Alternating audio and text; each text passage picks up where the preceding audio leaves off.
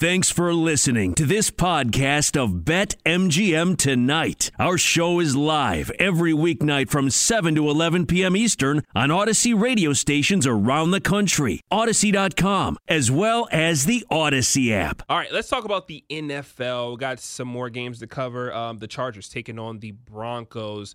The Broncos are on the road in this game, taking on the Chargers. Last time these two teams faced off, the Denver Broncos did them in. But the difference in this game is that there is no Teddy Bridgewater. So Drew Lock gets the start.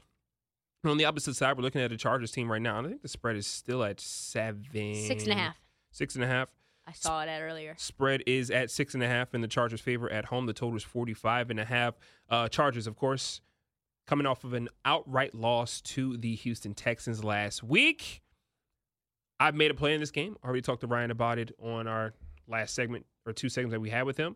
I'm going to ride with the Chargers in this spot. I think, number one, last week we have to look at the state of their team. They had so many guys on that COVID list. Like at one point they put 25 active roster players on their COVID list, and then they had to watch the Chiefs clinch the title. And as weeks have gone on, of course, it's starting to progress a little bit.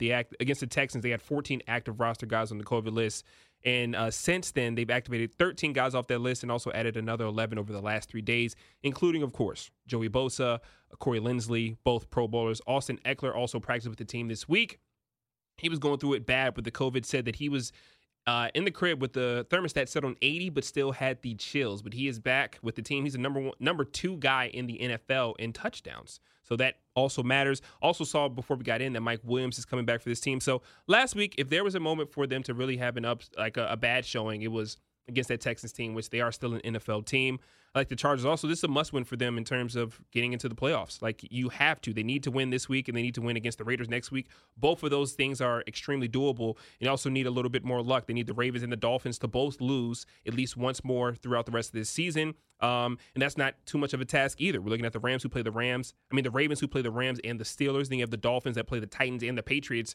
So they pretty much, if you really look at it, the Chargers control their own destiny. And this is like a gift from the Broncos, is that you're not facing that same Broncos team you did when they had Teddy Two Gloves, a.k.a. Mr. Cover himself. Like, Teddy Two Gloves always plays close games, unless, of course, it's against the Chiefs in Arrowhead. So give me the Chargers and the points. They're getting healthier.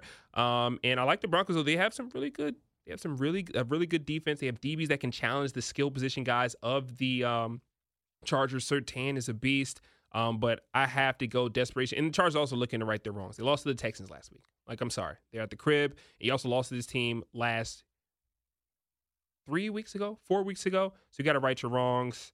And, that's my breakdown. What do you have in this game? To me, the biggest lock they asked me today on Cheddar, what's your lock of the week? My lock of the week is Broncos under. Like, they have an elite scoring defense, even without Von Miller. Held the Chiefs and Pat Mahomes to 22 points, Joey Burrow to 15, Chargers to 13, Dak and Dallas to 16, and they don't score themselves. And that's even with Teddy Two Gloves. Now it's Drew Lock. The only thing they have is Javonte Williams. I think he's going to be able to run the ball like crazy, but I don't think they're going to be able to score. The total is 45.5. Under here is the play. Yeah, that's my lock. They literally have to run the ball. The Broncos need to run a game to show any signs of life here, and hopefully you look at a better run defense than they have been, the Chargers. And maybe Baldy's going to come on next week and tell us about how they've improved, because the last time we talked to Baldy about that defense, they're getting gashed. It's not that bad. By Rex Burkhead. They were. Rex Burkhead.